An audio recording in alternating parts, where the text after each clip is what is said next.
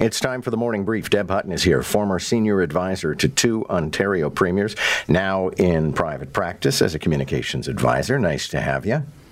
Nice to be here, John. We got that verdict in less than 6 hours of jury deliberation, and they showed no mercy. Guilty verdicts on first-degree murder and one on attempted murder. So looks like this individual's going to the clink for a good long time. Well, maybe. We don't have sentencing yet. It looks as though, because it's first-degree murder, it'll be a minimum of 24 years before parole. But I still have a problem with that. I'll withhold my rant until we actually do have sentencing. But, you know, he's 22. He killed 4 people and injured a little boy who now has no family, essentially. I don't think getting out of jail in your late 40s for that is acceptable. So, again, we'll see what the judge does. I sure hope it's more than 25 years without parole.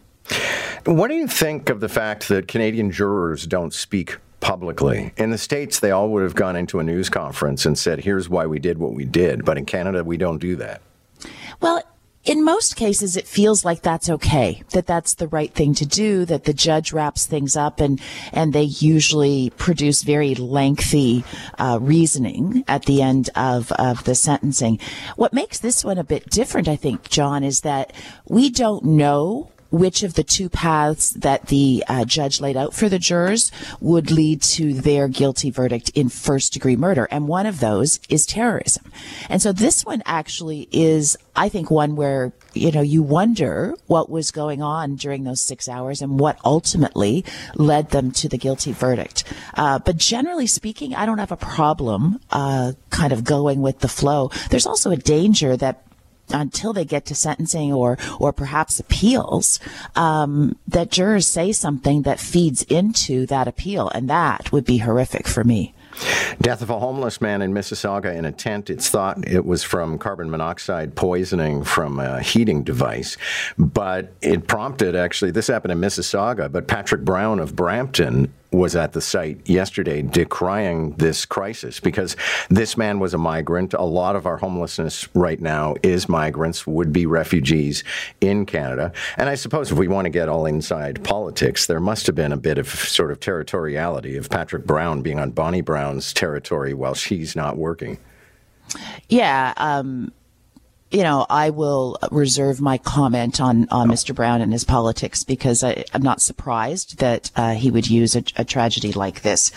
What I do want to say, though, is we're all focused on the federal government's, need to fund shelter beds when so many of our homeless beds are taken up by asylum seekers, by refugees, and it's appalling.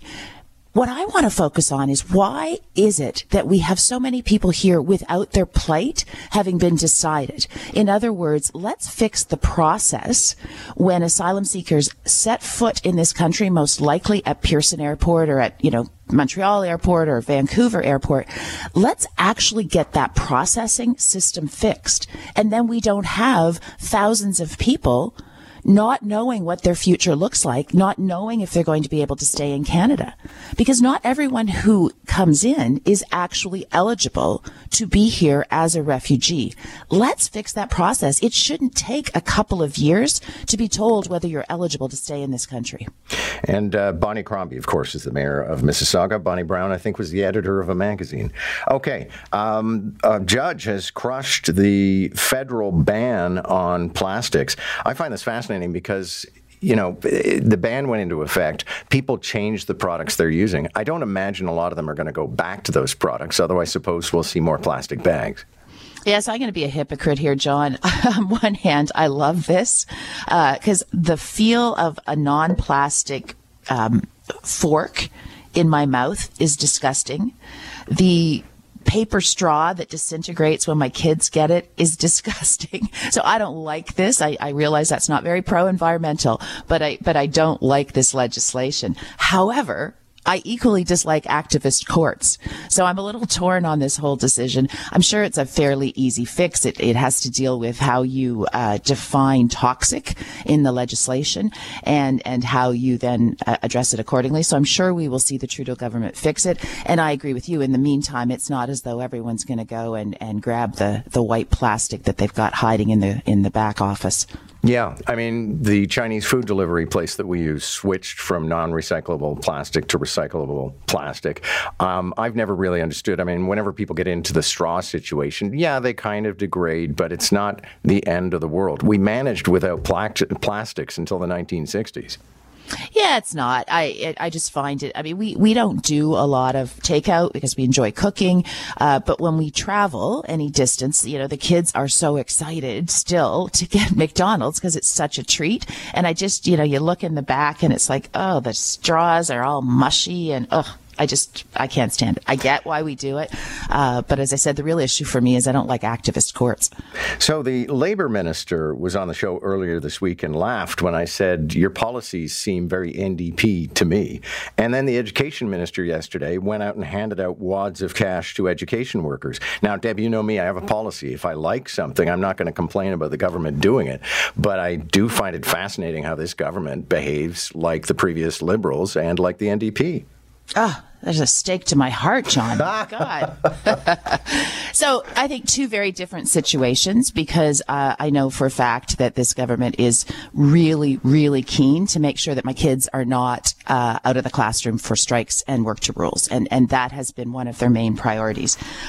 This is a big handout and I'm not a fan of it, even though I'm super keen to make sure that we don't have strikes, as I said.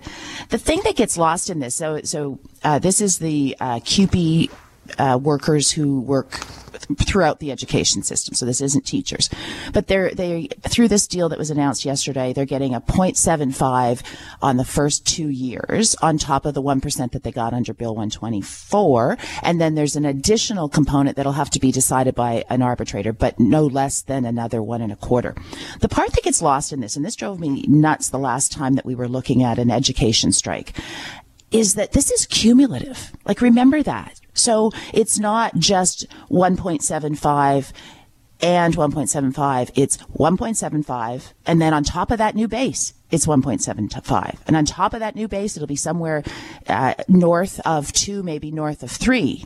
And then you get the new wages that will kick in once they settle on the current disagreement.